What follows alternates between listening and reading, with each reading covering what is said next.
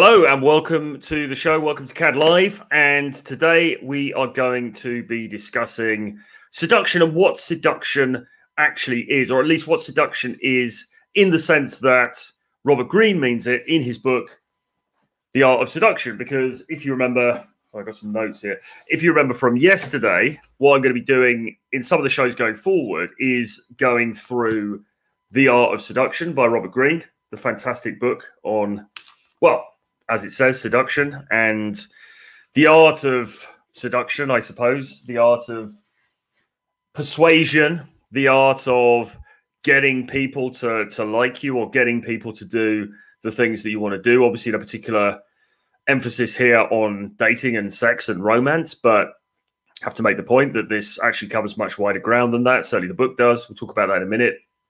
So today, I'm going to be talking about the preface to the book and how Robert Greene sets out his stall for this book about seduction, what he's going to be talking about, what we're going to be talking about in episodes going forward. And I suppose critically, how he defines seduction, what we actually mean when we're talking about seduction. And this is a different take from the old, you know, like the PUA type thing. This is a different take. This is a more considered meta take on this subject matter. And what you're going to discover as we get into this and throughout this series of talks on this subject matter, what you're going to discover is this stuff is really actionable. And if you take it on board, this is going to really supercharge your dating results in 2021 and beyond, because this stuff is absolutely key. And I tell you what, we've got a humdinger of a show. Even today, even just talking about the preface, there's so much interesting stuff to pull out here. This is what makes Robert Greene's book so fascinating, so valuable. And that's exactly why I wanted to do a series about the art of seduction. Now, if you're just tuning in on the live stream, thanks very much for coming. Welcome. Please put your comments and questions into the chat, as always. If you're watching this on the replay, again, thanks very much for joining me. And I hope that you get a ton of value out of this. Now, I just want to make the point. I'm not going to be doing this every day. I'm not going to be talking about these things. I'm not going to be talking about The Art of Seduction by Robert Greene every single day. We'll have some days off. We'll get some guests on. We'll talk about some different stuff. But it is something that I want to create some content on going forward because, as I said, I think it's such a fantastic book. If this is new to you, by the way, you need to watch yesterday's episode because I introduced the series in yesterday's episode and I said why I was doing it and everything. So we don't need to recap except to say that The Art of Seduction by Robert Greene is one of the best books actually on dating skills, dating dynamics, social dynamics out there. It really, really is that good. It's up there with things like Influence by Cialdini. It's up there. You know, people always say you should read The Mystery Method, you should read The Game, of course, so on and so forth. I mean, I would say that The Art of Seduction by Robert Greene is equal to those at least. It's certainly up there with things like Greene's other books, like The 48 Laws of Power and The Strategies of War. So you should absolutely be reading The Art of Seduction if you haven't already read it. But as I say, it's a higher level sort of book. It's not like a granular say this, do that sort of book in terms of pickup. And so what I want to do through this series is really just to sort of break it down for you and kind of like bring it to life a little bit, hopefully through my own experience and, way of looking at it. So listen, the first thing is, so how does the book start off? Okay. So Robert Greene opens the book and sets out his stall about seduction. And the first thing that he mentions is power and physical violence. So we get off to quite a good start. He's talking about power and physical violence. And what he says is, thousands of years ago, power was mostly gained through physical violence and maintained with brute strength. Okay? So years and years ago, all that you needed to do was to be strong, to be powerful, and in having those things, you would get your way. You would get what you wanted to get, okay? And then he starts to talk about how seduction was predominantly a feminine entity. It was a feminine, female thing, okay? Because women traditionally didn't have a great deal of power within society hundreds and thousands of years ago. Okay. And so the leverage that they had was predominantly through their sexuality and their sexual expression, okay, and the control of that sexuality and sexual expression, because men, of course, desired beautiful women. They desired to get with these attractive girls. I'm going to take this off, actually, a bit hot. They desired to get with these women, and if women just went along with that and gave up the ghost, as it were, then their power was lost, because once the guy had slept with the woman, then his desire for her would lessen. It wouldn't necessarily just go away entirely, but it would lessen. And so women figured out, this is Green's thesis, women figured out that their lever of control, their lever of leverage, if you like, was their ability to essentially withhold sex, or at least to pull a man in and then push him away again. Okay, push pull. Right, and that's something that we talk about in the dating arena a lot, and we'll go into that later. But women realized that their agency, their leverage, was based in their ability to effectively control the supply of sexuality. Okay, and so this was a predominantly very, very female thing, because guys were just meatheads who would just go around and use brute force and whatever. But women had to be more subtle. Women had to leverage what you might call now soft skills, I suppose, but predominantly around this field of like relationships, sex, etc. Okay, and guys didn't really pay any attention to it, or they paid attention because they were met with it when they went into the courting arena, as it was called then. But guys didn't really take a great interest in it themselves until around the 17th century, and it was in the 17th century that you got the great famous seducers, and some of the foremost of those were people like Don Juan, and then later on, of course, Casanova. Now, Don Juan, who was based on a number of different Spanish figures and then coalesced into this one literary figure of Don Juan, began to use seduction skills learned from women, essentially, on women themselves in order to achieve intimacy with women. Okay, so it's really interesting, and this is something that gets talked about a lot in the dating and game arena, right? That actually the game skills that people have, the game skills that people study, are pretty much all just things that women do that guys can then also do in order to gain their own leverage in the dating marketplace. Okay, so as I say, it was around 17th century that guys learned about this, and they started to take it on board themselves. They started to use these similar techniques, these similar modes of behavior, in order to get a better deal in the dating marketplace for themselves. So Rai says, I didn't get a notification. He was watching Avi live. Sorry about that. I'm not sure why that happened. And Adam, welcome to the stream. As usual, says greetings from South Florida. Hello, sir. Good to see you. Yeah, so it was this feminized thing that guys got wise to and started to utilize themselves. And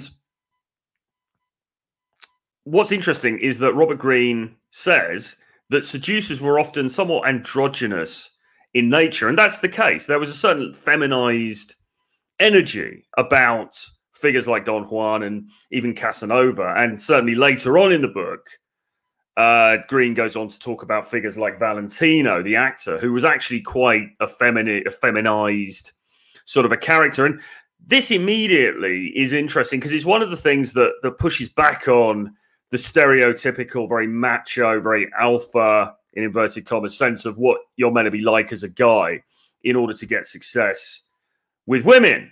And in fact, actually, the original seducers often were quite androgynous in some ways. Not fully androgynous. I'm not saying they were going around wearing female clothing or something like that, but they were somewhat androgynous. They were somewhat attached to the feminine, let's say, because, as I say, after all, seduction itself was a feminine skill set. So I just put that there as a placeholder at the moment. Do with it what you will, but I'm just making that point. That's a point that Greene makes in the book. Okay. And it was recognized that seduction was actually a skill set. You know, it was recognized that seduction was not easy.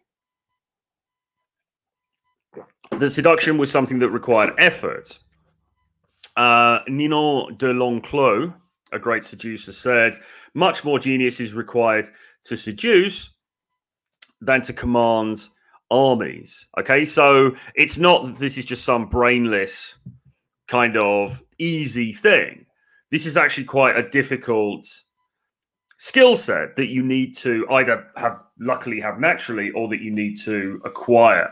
Okay, in tandem with guys like Don Juan starting to use this skill set in order to get with women, guys were also starting to use it politically as well, because the feudal system was starting to recede in Europe, and in its place, you were getting the system of courtiers. You were getting the courtly system, okay? And men in the court, in the king's court, recognized that they needed to use soft power in order to get the outcomes that they wanted to get, okay? So this same sort of seductive toolkit was being used for political ends within the courts across Europe, as well as in the interests of having sex. Okay, so that's another interesting thing. And what we find as we go through this book is that Green is really at pains to say, look, this isn't all about sex. This isn't all about getting laid.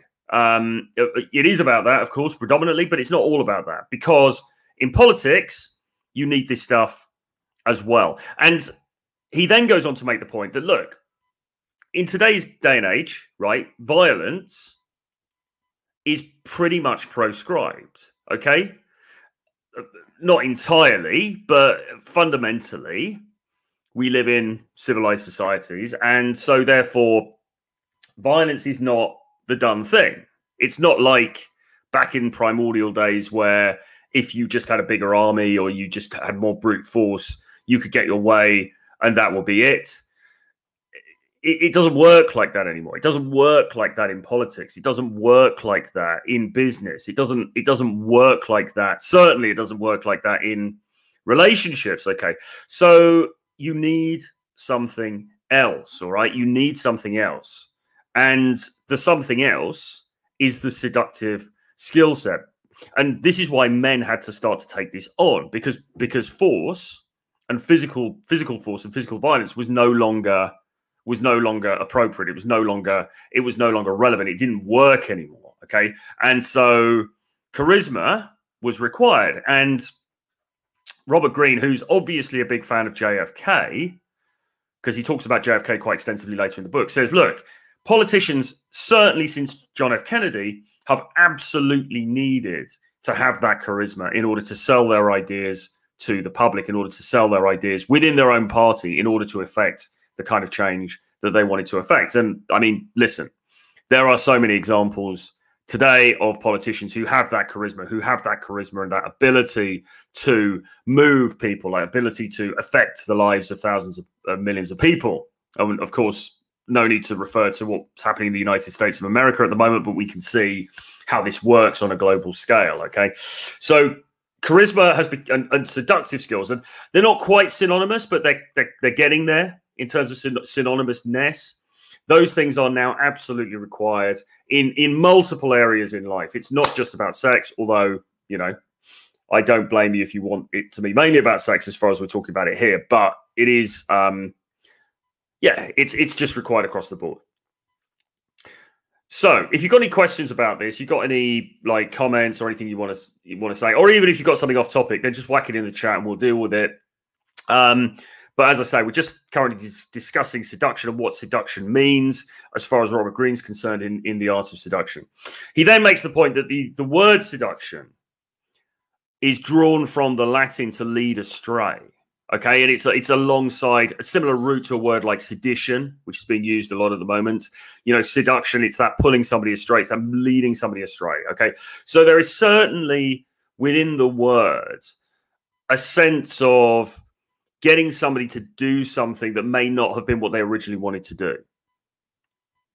Okay, that is using, and this is not in a sort of a malicious way necessarily, but it's using your skill set to persuade. Okay, it's using your skill set to lead somebody from a path that perhaps they were going to take to a different path. And of course, like anything, that can be used for good or for ill. Okay, seductive skills, charisma skills can be used both for good and for bad. In themselves, they're just skills. How you use it is down to the individual and the circumstances, but that's the root of the term anyway. He then goes on to say, and this will please the lurkers from the Black Pill community. He then goes on actually to talk about looks and to say that it's not all about looks, guys. He says, this is Robert Greene. He says, to have such power, that is seductive power, does not require a total transformation in your character or any kind of physical improvement in looks. Well, that's lucky, isn't it?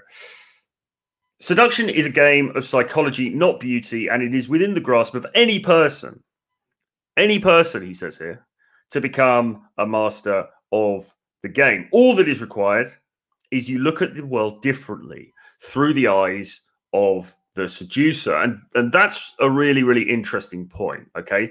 He's talking about, he's saying it's not all about looks. It's not all about, physicality, how you come across, anything like that. It's predominantly about how you look at the world. And he makes this distinction between people who are seducers, who look at the world in one way, and people who are normies, who don't look at the world in that same way. And what he's saying is, if you shift your mindset so that you start looking at the world like a seducer, then that's going to stand you in good stead. And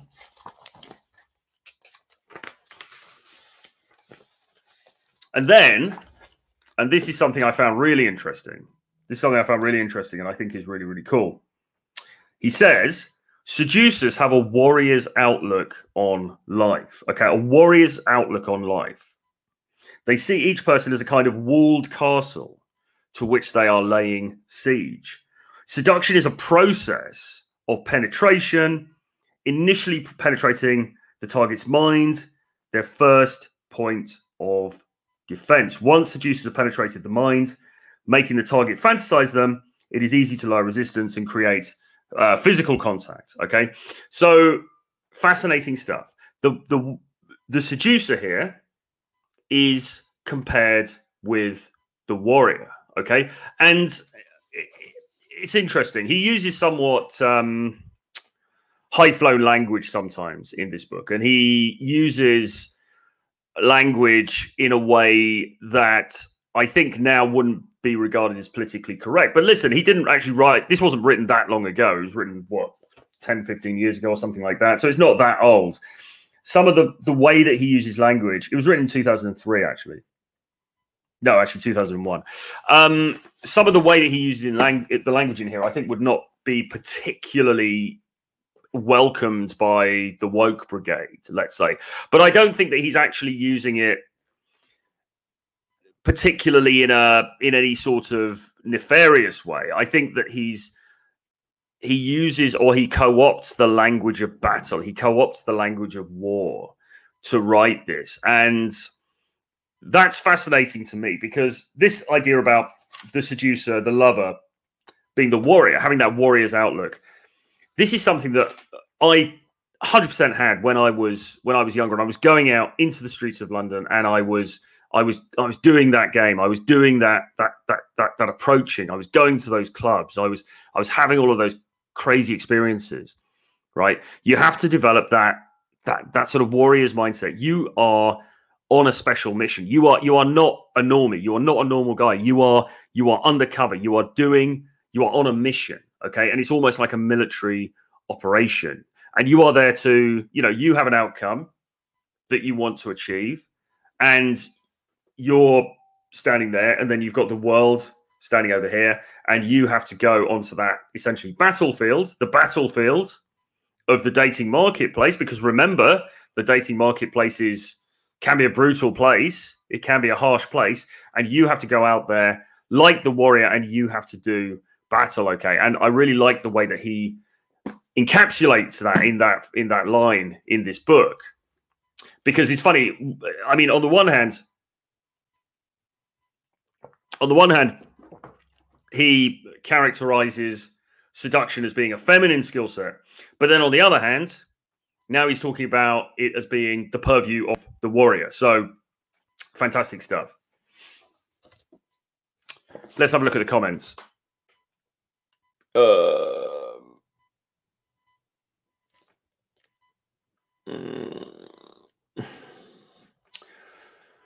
Okay, so Jared, we're going to have to block you, mate, I'm afraid.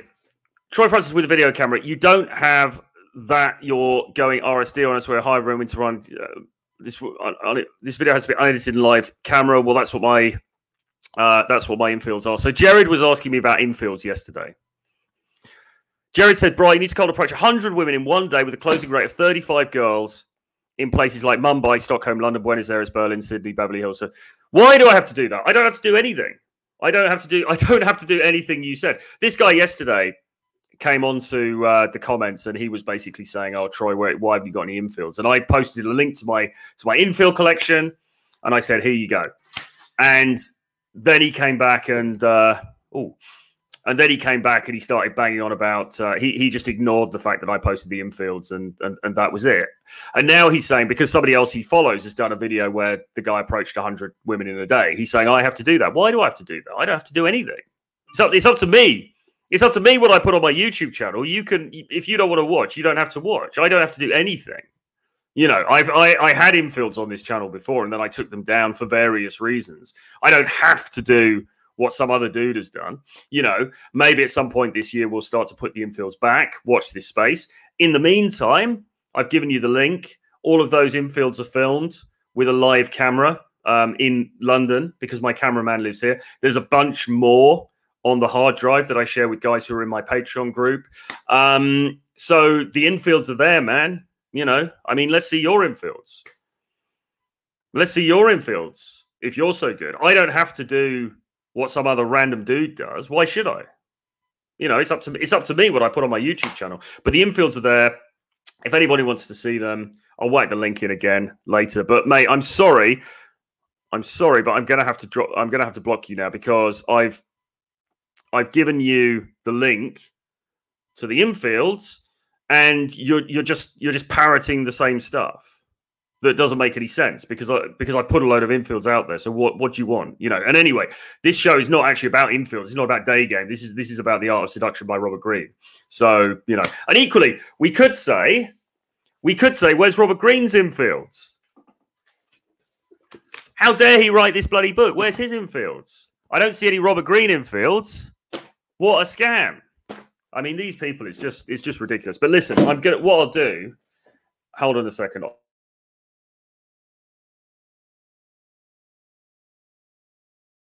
Now, so if you guys want to have a look, then you can. And as I say, there's a load more. There's a load more in the can as well, which I share when I do CAD Academy, and I share when I do.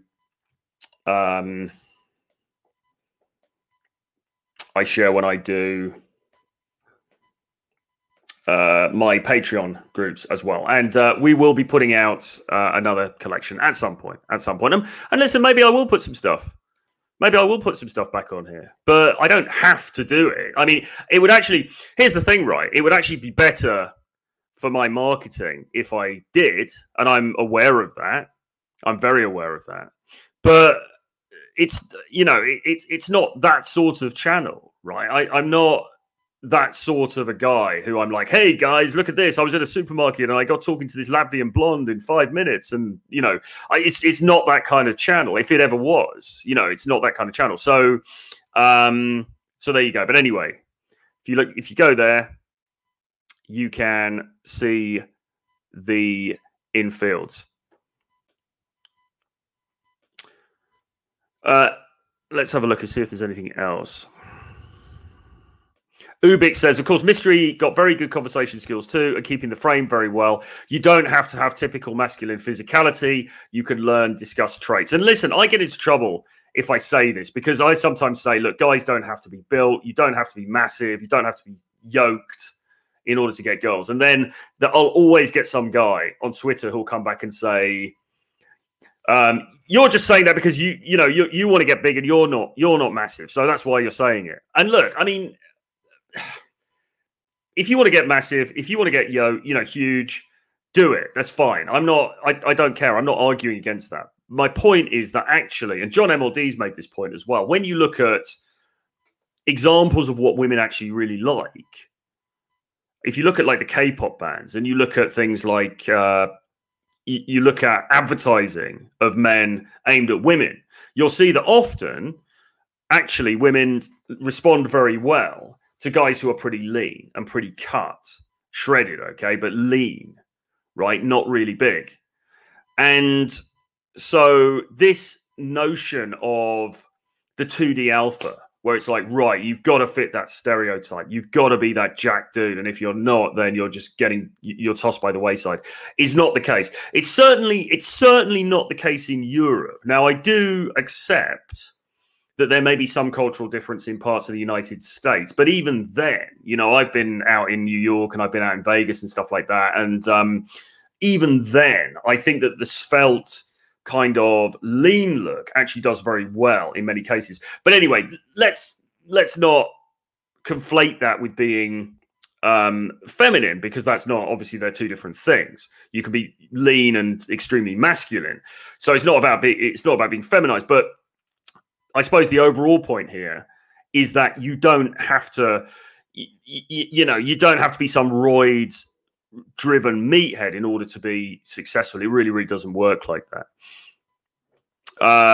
Showing receipts means nothing to these black pillars. Well, this is the thing, right? I mean, you show the receipts, you show the receipts, and then they just ignore it and just carry on. And it's like, it doesn't make any sense.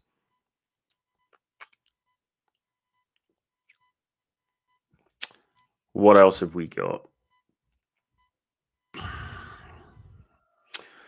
All right. So Gary says, every date is leading to a friend zone because I'm too scared to make a move. I can approach easily, but I can't sexually escalate on dates. Okay. Well, look, that is something that you need to get used to doing. You've got to up the ante. Okay. You've got to move things on to the next stage, and she's not going to do it for you. That's the harsh reality. In most cases, anything can happen, but in most cases, she's not going to do it for you. Okay. You are the one who has to push things forward. And it is tricky. It is difficult. It is difficult. And sometimes you'll feel nervous. Sometimes you'll feel nervous about doing it because you won't know if it's the right time, or you'll think, is this a little bit too forward? Is she going to think I'm creepy or whatever? You aren't always going to know the right time. Sometimes you just have to take that leap of faith, and you have to make it clear. You have to escalate, okay? And that could be, touching. It could be saying, okay, how about we go and have some drinks at my place? It's upping the ante, but you've just got to do it. I know that doesn't, maybe that sounds like a cop-out, but ultimately, it's like jumping out of a plane. You're either going to jump out of the plane with a parachute or not. There's no prevarication around it. And in the end, you just kind of have to screw up the courage and just do it, okay? But the more that you do it, the easier you're going to find it, because you're going to get more calibrated, and you're going to realize that it's okay. The sky's not going to fall in unless you're doing anything weird and creepy. And I, of course, don't condone that. But on a normal interaction or on a normal date, and it depends when you're talking about dates as well. Okay, so here's the thing, right? You're talking about dates. Now, when she comes out on a date, I'm not saying it's a sure, of course, it's not a sure thing at all. She's there to assess you. She's there to size you up, whatever. But she's out on the date with you. There's at least some interest there, okay? Because she's not going to come on the date with you unless there's at least potential that something may happen. Because why would she waste her time, right? We're all busy. We've all got lives.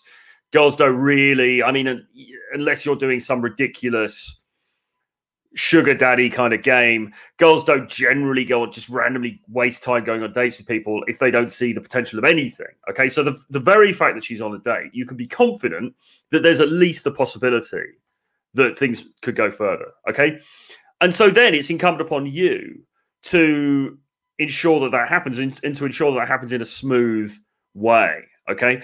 And if you fail to do that, then more often than not, you're going to miss out on that particular girl. You're going to miss out on that particular interaction because she's not going to do that work for you. You have to do it. So I know that it's all very well for me to say, just do it, bro. But ultimately, you just have to be confident. You have to take that leap of faith. And your lack of confidence in doing it is going to undermine your chance, because if she sees that lack of confidence, she's going to think, well, hang on a minute, why is he not confident? Why is he not just like Chad, who just like is really confident, just moves things forwards, you know? So yeah, ultimately it's a question of taking that leap of faith and just going for it. Just going for it.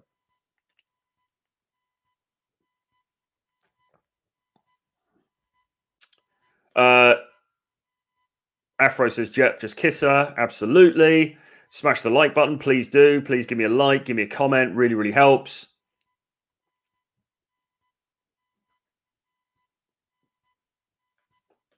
Backland Bob says, I clicked like and YouTube put dislike. Ooh, shot's getting weird. I doubled likes. It's fixed. Not getting notifications from you. YouTube nonsense. Well, you know, we do live in an age of, well, crackdowns and all the rest of it. I don't think I'm particularly saying anything outrageous on here, to be honest. But, you know, there it is. So the show is always, during the week, it's always 11:30 a.m. EST or thereabouts. 11:30, sometimes it's 12 EST, but it's that sort of time, Monday to Friday. So tune in, the show should be going. I don't know why that would happen. The only thing with this one is I didn't actually trail it very early. I just kind of put it up. I didn't do a thumbnail for it because I was busy. So I don't know if that's affected it at all. But there's no tags on this one either, which is bad of me. I should have tagged it up and stuff. So so yeah, but the show's on Monday to Friday anyway at that time. So tune in. Check I'm on. But I don't know why that's happening. Obviously, we're in a strange time at the moment with bat shadow banning and all that kind of stuff. So let's see. The Silver Bishop says, isn't it more about looking healthy than just being a mountain of muscles? Well, yeah, I would say so. I mean, listen, of course, I'm a certain body shape. I'm not Arnie in the 80s or the 90s. That's just a fact. So obviously I'm going to have a certain view on it. But that being said, you know, on a serious note, as John MLD says, look at the Korean pop stars, look at the K-pop stars, look at the male models that they put on in advertising and on the covers of magazines for girls to drool over. Look at male pop stars and boy band stars who are marketed at women. They don't tend to be these massive dudes. They really don't. You know, they tend to be relatively lean, in good shape, of course, and probably muscled, but they don't tend to be these huge guys. So take from that what you will. Of course, there are women. There are many women who are into very big guys, and I don't dispute that. But just use the evidence, look around you, and particularly, I mean, have a look around you in where you live, in your own society. Maybe it's different where you live, but from where I'm sitting, actually guys who are quite slender. I mean, if I go in London, if I go to the top, you know, clubs and restaurants and stuff like that, you get a lot of dudes who are, you know, they're in good shape, but they're not necessarily jacked. And those guys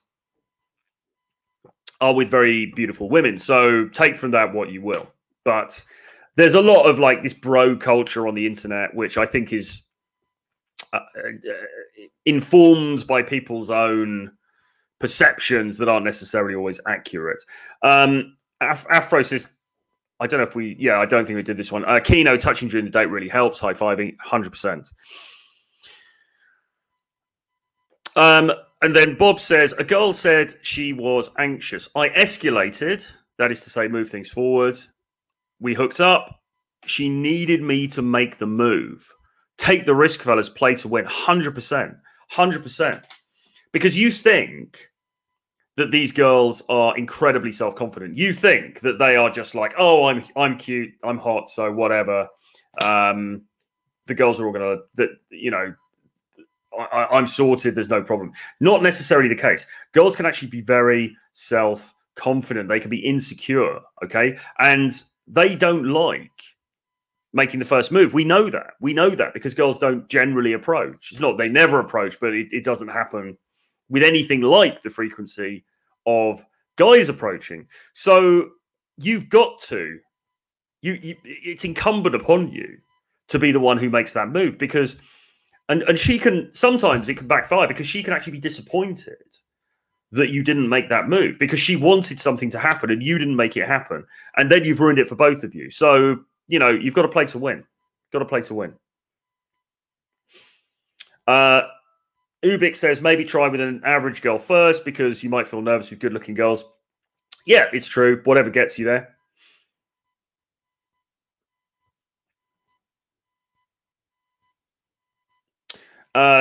Brad Pitt in Troy or Fight Club is a good standard to aim at. 100%, man. 100%. I mean, you know, I don't think that you can get a better example really than Fight Club. I mean, that's a great lean physique. I think that's a good thing for guys to be aiming for. I mean, it looks good in clothes as well, right? That's the other thing. You know, you can wear a nice suit, you can wear a nice shirt, you could, you know, like it looks good, okay? And being sort of bulky doesn't necessarily. I mean, it depends. You know, I don't know. It depends what your taste is, I suppose. What your, you know, what the kind of look you want to go for. But yeah, I think it looks good. I think it looks good when guys are, they've got that lean kind of thing, and women like it. And this is the key thing. This is the key thing.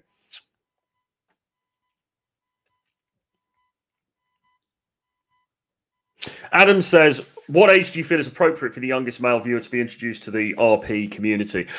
Well, I don't know. 18? I mean, I guess younger, actually, really. I guess 16 or something like that, maybe. I mean, like, at what age do you think it would have been useful for you to have that sort of information? I personally think probably late teenage years.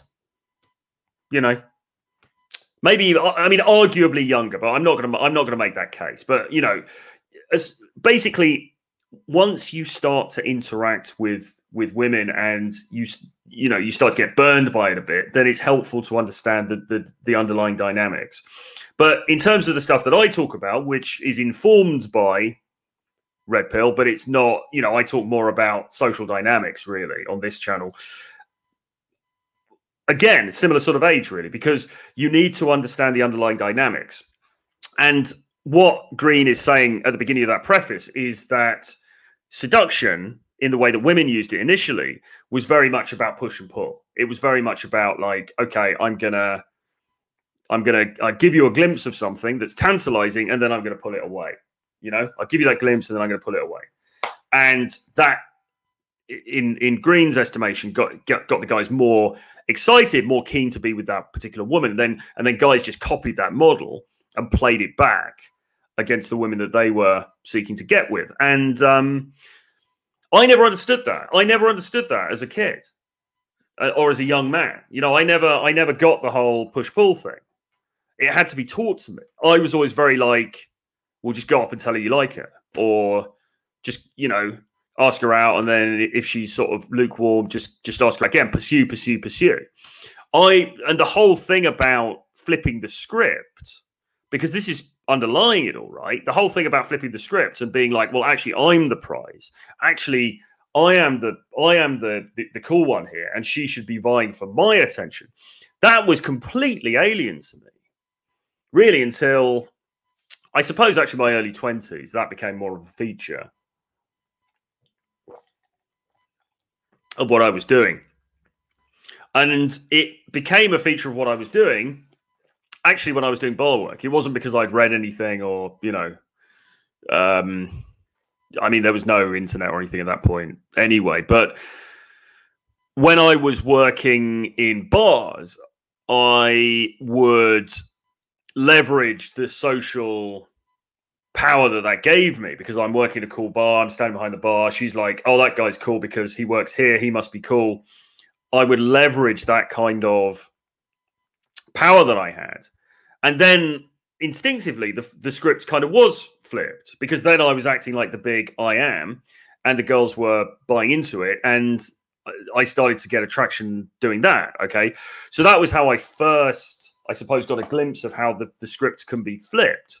But then the problem that I had was when I was off duty from the bar, when I was going out to clubs and things on my own, and I wasn't standing behind that bar in this cool venue, I had no idea what to do, because then it seemed to me that my value plummeted, because now I'm just some random guy in the bar, in the club, like every other guy in there. And then I was back to being underneath the girls again. Then I was back to, oh my God, she's so beautiful, and I'm just down here, and oh, can I please talk to you? Can I please kiss you, miss? I was back down to that level. And it took me a lot of time and studying this stuff to recognize that actually, if you go in with that mindset, you go in with that warrior mindset that Green talks about in the Art of Seduction, and you go in with that assumed value, then the girl will buy into that. I thought you needed to have something else. I thought you needed to have something external, like I work in this cool place, or I suppose I've got these cool clothes, or I've got this car, or whatever. I thought you had to have something external, because I believed that my value, my inherent value, was not enough. When I flipped that script, and when I generated the mindset of the seducer, I guess, and I went out with the complete assurance in my own mind that I had huge value, I had greater value, actually, even than many of the girls that I was interacting with, then things started to change. And then I started to attract people to me, because now, all of a sudden, I wasn't on the wrong end of that spectrum. I wasn't on the wrong end of that value, lack of value spectrum, that seesaw. I was actually the one walking into the interaction as though I had the value. And here's the thing. As Tyler from RSD would say in something like the Blueprint, right? Who's to say what value is anyway? Who's to say what being cool is anyway, right? It's subjective, okay? So she thinks that being cool is, I suppose today, having a bunch of Instagram followers, wearing certain clothes, buying certain brands, maybe going to certain destinations, whatever. She thinks those things are cool. But it doesn't mean that she's right. And it doesn't mean that that's an absolute. You have your own value system. You have your own determination of what is cool. And of course, you ace it in all categories because it's your system. So you walk up to her, and in your own estimation, you are the absolute boss across all categories. Now, she may agree, she may come to agree, or she may not agree, and that's her prerogative. But you don't walk into that interaction subordinate to her just because, you haven't got a blue check mark, or you're not a famous celebrity, right? Or whatever it is. You walk in laughing at those people, because who wastes their time on Instagram so much that they've got a blue check mark? Who's stupid enough to be a celebrity? Why do you want fame? Well, who wants? That's ridiculous. Who wants fame? Far better to be anonymous and make bank off crypto and have nobody know about it, right? So you walk into the interaction, you disdain her value system. You disdain whatever she thinks is cool. It doesn't matter. You are cool. You are where it's at. You are the one that is awesome, okay? And when you do that, when you get into the practice of doing that, what you'll find is that women will buy into that frame. People in general will start to buy into that frame. Now, not all of them, okay? And this is where I'm not making any massive claims. I'm not saying, yeah, just think you're awesome, bro, and, everybody's going to fall at your feet. Of course, it's not like that. Of course, this isn't universal. Some of them are going to disagree. Some of them are going to think you're an idiot. Well, guess what? Who cares? Right? It doesn't matter. It doesn't matter, okay? You need to have that unshakable self-belief. And what you will find is, yes, some people won't buy into that, but many will, okay? And remember, you only need a few yeses to have an amazing life, okay? In a whole night out, when we can go on nights out again, in a whole night out, you only need one yes to have had an amazing night. You only need one yes, okay? That's it. You don't need to convert every woman in the bar. You don't need every woman in the whole place to think you're amazing. It doesn't matter. You only need one. Okay? So, yes, you are going to get rejections. Yes, you are going to have girls who think, well, this dude, what's with him? He hasn't got a blue check mark. Who does he think he is? Yes, you're going to get those women who think that. But if you have that attitude about yourself, you will also find that there will be some who buy into it. Okay, and those are the ones that you're concerned with. You're concerned with those girls who you meet who go, actually, yeah, you're right. You are pretty cool. You're right. I am being superficial, thinking about these dudes with the blue check marks. You are awesome. And that's what you're looking for. And that you will find, okay, if you do this and you put yourself out there enough. Now, look, again, I just want to make the point. I'm only using the blue checkmark thing as an example, as a placeholder for a sort of externally measurable indicator of value. Okay, I'm not. If you can get a blue checkmark, get one. It's amazing. I'm just using that as an example, okay, of a sort of a superficial kind of idea of what worth value is, and how actually you as an individual, you don't have to buy into that. Okay, you don't have to buy into those external indicators of value that everyone else buys into. You can have your own, and you hold those proudly. You hold those proudly, and if people don't agree with you, that's fine, but you don't have to buy into their frame. Okay.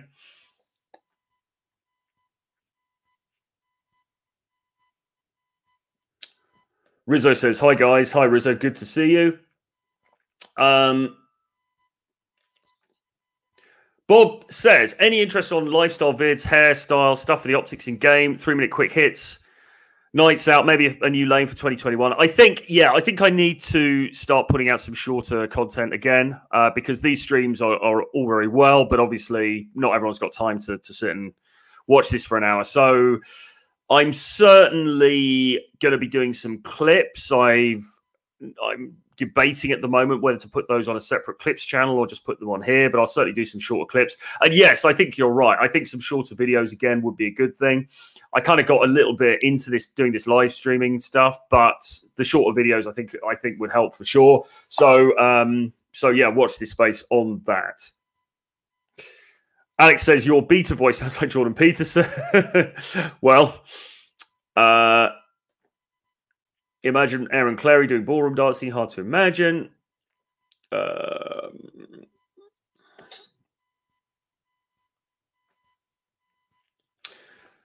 Yeah, Afro says great insight with regard to the value system frame, connecting busy, perfecting my own values. Yeah, you have your own values, right? I mean, there's no...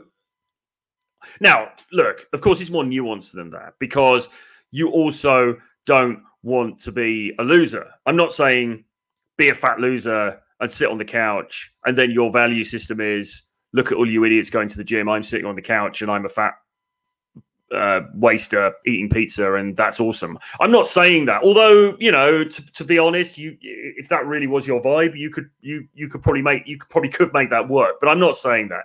You do want to self-improve. You do want to be the best you can be, which is another one of those manosphere cliches. You do want to lose weight if you need to lose weight. You want to gain muscle if you need to gain muscle. You want to, you need to do all of that stuff for sure. You should be doing that stuff. But the point I'm making is, you don't have to buy into societal frame. You don't have to buy into other people's frame about what is cool and what is not. Even if she's a very hot girl, even if she's a 9 out of 10, it doesn't mean you have to buy into her frame and then consider that you failed because you haven't lived up to some stupid checklist that she's got. Why do you have to buy into her frame? Why do you have to buy into anyone's frame? You don't. That's the reality. Now, I'm not saying you'll get that girl. Well, fine. Things happen. That's life, whatever. But you don't have to buy into these people's value systems. I've had this before. I mean, I remember going out with a girl years ago in Birmingham. She was from Birmingham in England, and she was very she was very shallow about things like clothes, and she loved, she liked it when guys wore clothes with branding on it. She's like, Troy, it'd be really nice if you just got like a really nice Dolce & Gabbana t-shirt, because like all the guys down at the club, like down at Wobble, they all wear the D&G t-shirts. It's really stylish. And because I was an idiot at that time, I bought into that and I thought, yeah, she's right. And so I ended up spending a lot of money and buying these, designer T-shirts with Dolce & Gabbana written on them and stuff like that. And, I was thinking, yeah, she's right. She's right. Her value system. And this was a girl, by the way, that I was actually seeing, I was sleeping with. And, because I sort of got a bit one-eyed to see, I felt that I had to buy into her frame of what was cool and what wasn't cool. And so I'm buying these T-shirts and trying to be the person that she wanted to be. And then we broke up and, whatever afterwards. And I remember talking to another girl and the other girl was like, well, that's just really tacky.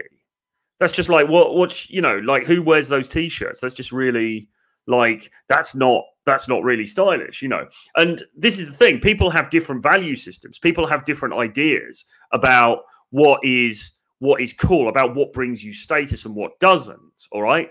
And, there was no need for me to have bought into that girl's value system if I didn't want to. What I should have done was said to her, don't be stupid. What are you on about, you shallow little girl? That's ridiculous. I'm going to wear this shirt because I really like this shirt.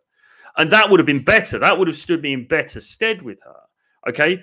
We often feel, particularly when the girls are very attractive, when women are very attractive, we feel like, okay, I need to fall in line with what she thinks, because if I don't, and then we measure ourselves against the scale that we believe that she's put into place. And for a start, if we're talking about approaching, we don't always know what she thinks is cool, what she thinks is awesome anyway. So there's that. But even aside from that, even if she does measure you up on a certain scale and find you lacking, that doesn't mean she's right. It doesn't mean you should go, oh my God, I failed as a human being because this one random woman who happens to be physically attractive thinks that I should have been wearing Dolce & Gabbana T-shirts. It's like, what? It's like you need to push back. Not in a rude way, not in a sort of aggressive way, but you need to be pushing back on people's expectations of what you should be and what you shouldn't be. It's like, and that, ironically, that's going to make you more attractive. Okay. Now, I knew Nash was going to say something. I make a point not to display branding. I can see MLD doing the exact opposite, displaying value. I think it's all about context in the end of what you're trying to achieve. I knew someone would mention MLD and I've actually spoken with MLD about this.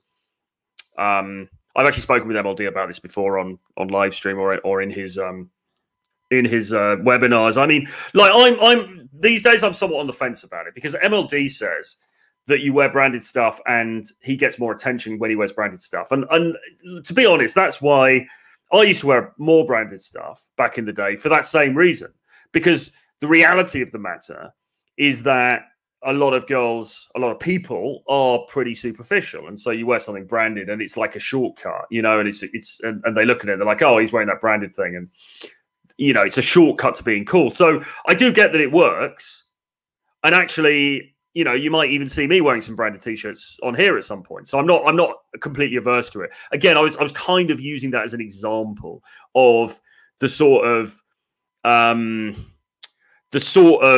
externalization of status that other people can seek to put onto you, and that you can feel that you should buy into, and you don't have to buy into it, right? If you're somebody who's just like, well, actually, I just wear plain shirts all the time because I think this is cooler. And I believe, because of my value system, that wearing branded clothing is silly and superficial and, whatever, then stick with that. What I'm saying is you don't have to fall into other people's frames, is essentially it.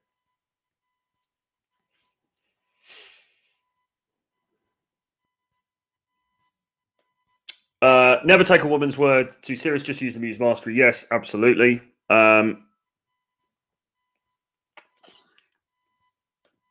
He says, hi, author. When will you have a new book? Well, hopefully very soon. I'm going to start working on one this week. So, yeah, hopefully soon. But watch this space.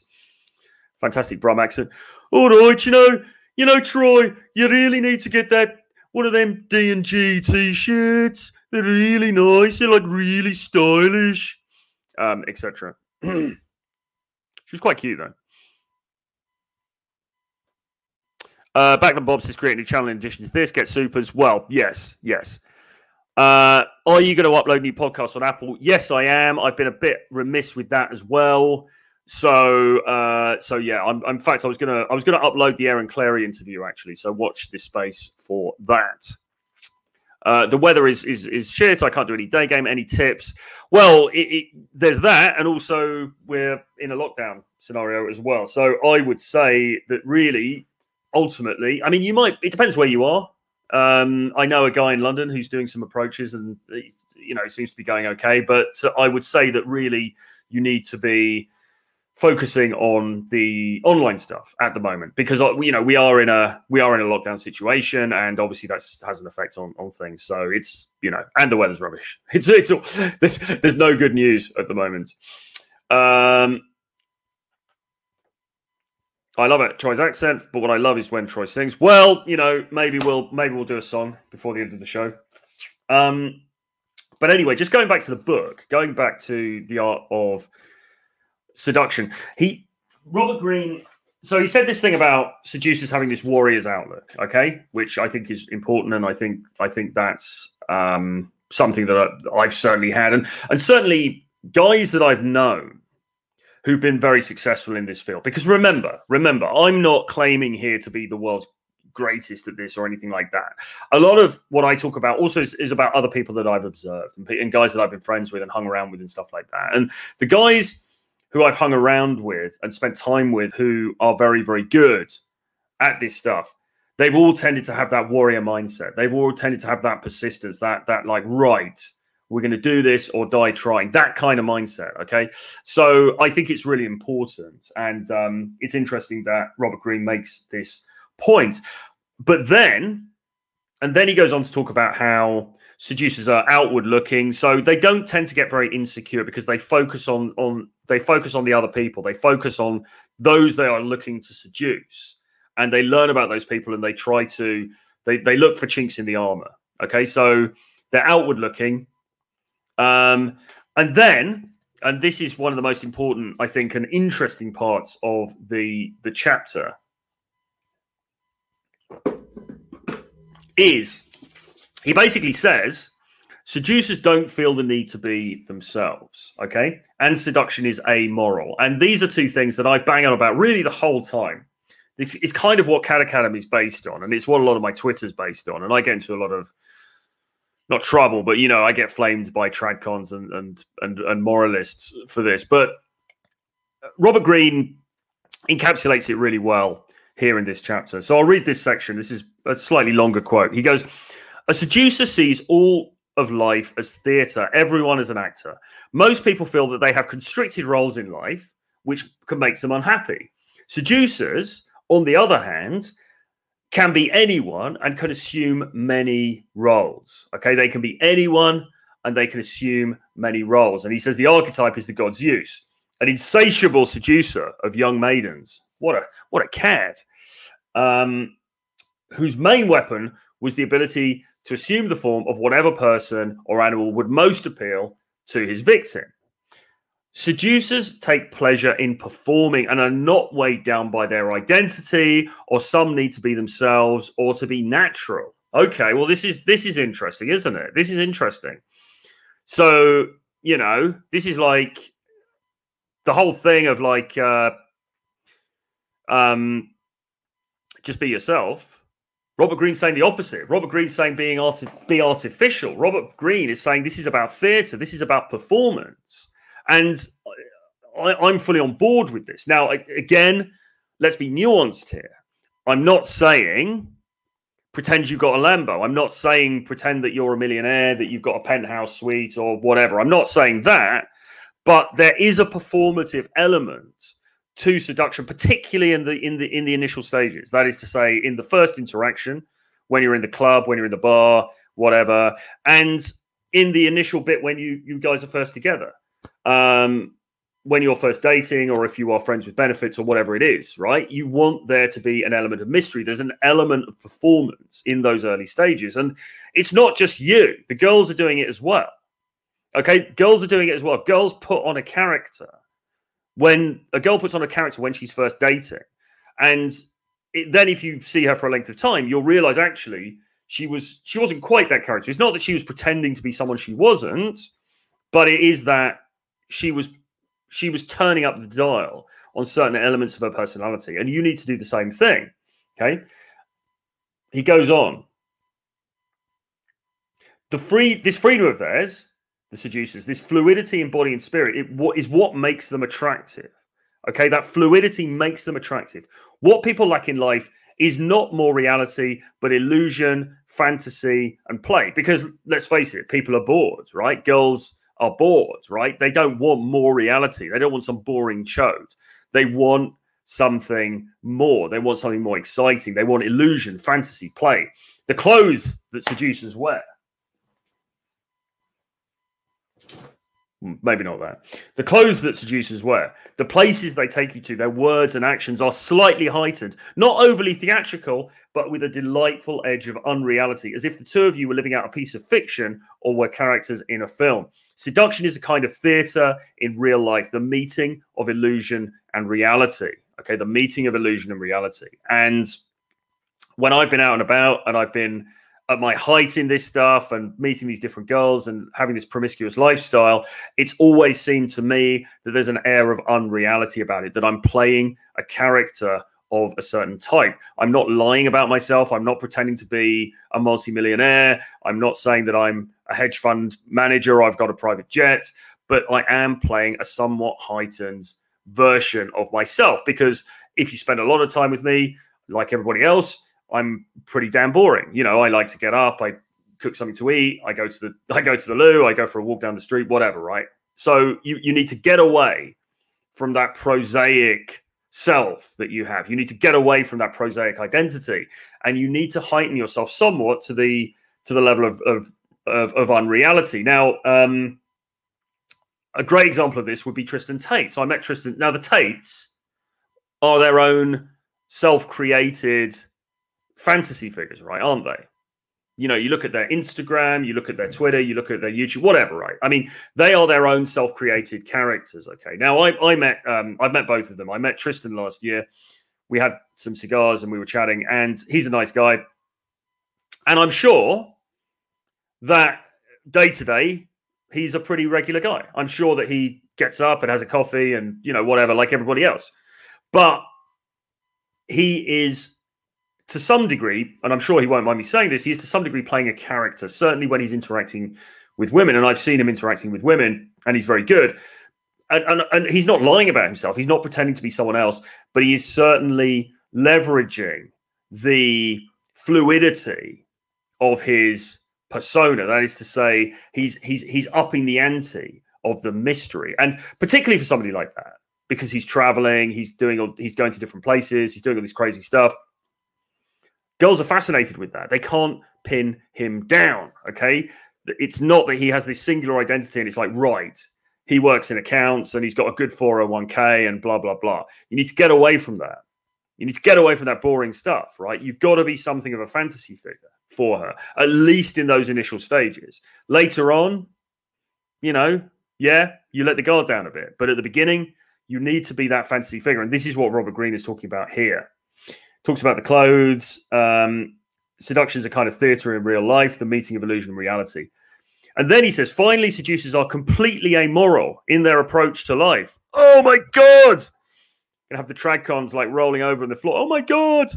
How can they be completely amoral? What about Donald Trump, our savior? He's so moral. Why can't they be like him? No, he says, seducers are completely amoral in their approach to life. It is all a game, an arena for play. It's all a game. Knowing that the moralists, the crabbed, repressed types who croak about the evils of the seducer, most of these are on Twitter, secretly envy their power, they do not concern themselves with other people's opinions. They do not deal in moral judgments. Nothing could be less seductive. Okay, moral judgments, moralism, it's not sexy, guys. It's not sexy, right? You know, it may get you a load of likes on Twitter, but it's not sexy. It's not making, it's not turning her on, okay? And Greene is very clear here. He says the seducer is completely amoral in his approach to life. Now, you may not like that. That may not sound very attractive. That may not sound very nice to you. But, you know, if you want to influence people, if you want to get things done, then you've got to be realistic. And of course, all of Green's books really are amoral. Well, maybe Mastery is not, I don't know. But I mean, certainly 48 Laws of Power and this one and the War Strategies one, they are amoral in the sense that, and that's not to say immoral. That's not to say they're setting out to do something bad, but it's just that morality, they don't what's the word? They don't really take morality into account as part of the equation. Okay, morality is there, it's a thing, but what Green is saying, and what he says in this book and his other books, in my mind, is that he's looking at what's effective, he's looking at what's pragmatic, he's looking at what works. Okay, and morality is not a key consideration. Okay, and it shouldn't be for the seducer. It isn't for the seducer. And then he says seduction is a form of deception, but people want to be led astray. And of course, that's true, isn't it? Because, like we said, the girl is bored in the main. I mean, her life may look cool on Instagram. Her life in the stories may look awesome. But in the main, she's kind of bored, particularly at the moment. But no, I mean, even if she's in Dubai, she's kind of bored because we're all a bit bored, right? In the sense that we all want spectacle. We all want to see something exciting. We all want something new, something different. We all want to feel like we're alive before we die. Okay, so the girl is bored as well as you are. And so she doesn't want you to be the boring normie. She doesn't want you to be like this kind of crabbed moralist that he talks about. She wants you to be the fantasy figure. And this is why people like the Tates do very well. Because, I mean, obviously they've got their physicality and their looks and stuff. But beyond that, it's the fantasy. It's the fantasy that they're selling. And you've got to think, when you're putting yourself out there in that dating marketplace, what am I bringing to the party here? Am I just a boring normie, right? And if you are, well, I'm not saying, that you're not going to get no, you're going to get no success, but are you going to get the stellar heights of success that you could be getting? The stellar heights of success that a gentleman like John Modern Life Dating gets. Sex party time. It's always a sex party with MLD. I'm sorry to hear about the second lockdown, though. That is bad. That is not good. So, yeah, you've got to be that fantasy figure. And don't be a moralist, okay? Like, as I say, you've got all these trad cons on Twitter and stuff. You might get some likes from other dudes, but it's not turning the girls on, right? It's not going to help you get the girls, as Mr. Clary would say, right? So, be amoral. Be fluid. Be somewhat fluid in your presentation. Don't be tied to this one sense of yourself of like, oh, I'm this kind of dude. I'm this kind of guy. I'm just a simple guy who likes the countryside, right? Why do you have to have that one identity? Why do you have to be tied down to that one thing? You don't. You can be whatever you want to be, okay? And the seducer is somewhat amorphous, all right? And this is what Green is saying in here. So this is a fascinating chapter. Fascinating stuff. Somewhat controversial stuff as well, actually. Really, I mean, like I say, like with all of Green's books, he's not sugarcoating this. This isn't like a sort of feel-good guide to like, oh my God, just be yourself and be really nice. This is kind of down and dirty, but that's what makes it so good, okay? Because there are few writers who are as honest as Robert Greene and as clear-sighted as Robert Greene and as willing to just tell it like it is as Robert Greene. And that's what makes this book so valuable and so useful. So there's loads and loads of great stuff in here, even just in that preface, okay? So in the next show, when we cover this, we're going to be going more into some of the archetypes, some of the archetypes of the different types of seducers. And tomorrow we're going to have Jack Napier on here. And he's kind of keen to talk a bit more about this. So we'll start going into some of the different archetypes of seducers, and we'll have a chat about, maybe where you come into this, and maybe you'll start to recognize yourself as an archetype, or you'll see an archetype and you'll think, well, maybe I can become a bit more like that, like the rake or the dandy or the star or the charismatic or whatever it is. He's got a whole list of them. So we'll be going into that more in the forthcoming episode. As I say, tomorrow we've got Jack Napier on, so we'll be chatting to him as well. John, we're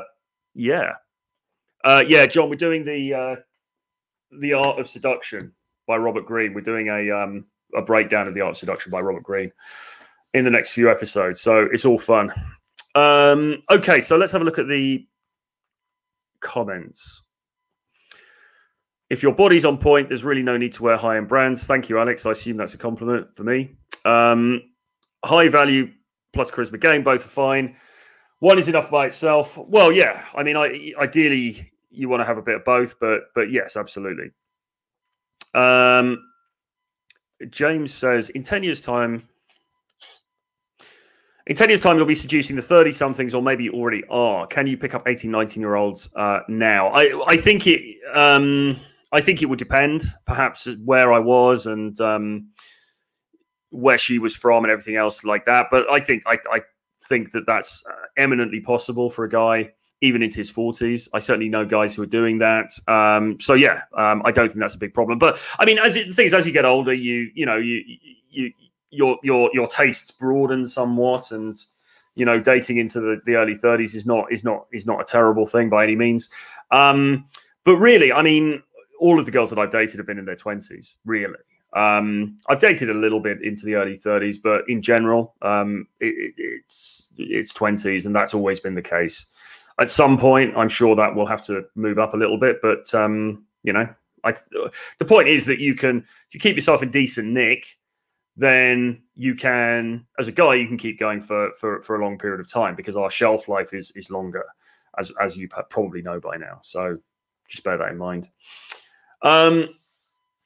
Maurizio Zanfanti, the Italian Lothario, dubbed the Romeo of Rimini, the rimming Romeo of Rimini, bedded 6,000 women while having sex with a 23-year-old tourist.